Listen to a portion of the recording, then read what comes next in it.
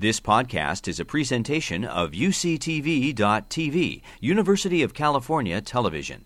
Like what you learn? Help others discover UCTV podcasts by leaving a comment or rating in iTunes. Stress shows up different for different people. Each of us cope differently. And it's also important to recognize that everyone's circumstances are unique. Some of you may be able to go home for spring break to visit loved ones, and some of you may not due to travel restrictions or limited resources. During this time, you want to be mindful of what forms of self-care work for you. Some forms of self-care that you may practice may be focused on mental well-being, physical well-being, or social well-being. Examples of mental well-being self-care include limiting your social media exposure. You want to take time to unplug. Make sure to stay informed, but don't overload on social media. Other forms include focusing on what's within your control and avoid excessive worry. Some tips for managing worry include scheduling worry time. Write down your worries, cross off what's not within your control, and throw it away. That'll help you feel more calm, less overwhelmed, and more in control. Another way to practice self-care is focused on physical well-being, moving your body, engaging in physical activity. You may want to go for a walk and get some fresh air. When you do that, you want to focus on your surroundings. Use your 5 senses to be in the present moment. That'll help you feel more grounded and calm. You may also want to check in with yourself and your breathing. Make sure you're taking deep, full breaths. Other ways to focus on physical well-being include sleep.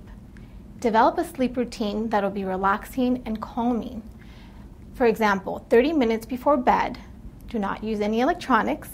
You may want to take a warm bath, write down 5 things you're grateful for, listen to a guided meditation relaxation practice, drink some tea. Whatever it may be, find something that is relaxing and calming. That'll allow you to get better sleep. Nutrition is important too. You want to eat balanced meals. Make healthy food choices because that'll boost your mood and make you feel more energized. You also want to stay hydrated. Social well-being is important as well. While you may want to isolate and socially withdraw during this time, given the circumstances, it is very important to stay connected. Find creative ways to stay connected to your loved ones. For example, you may send them a note or a message expressing your gratitude, your appreciation. Make a weekly phone call or FaceTime call to your loved ones. You may also engage in random acts of kindness.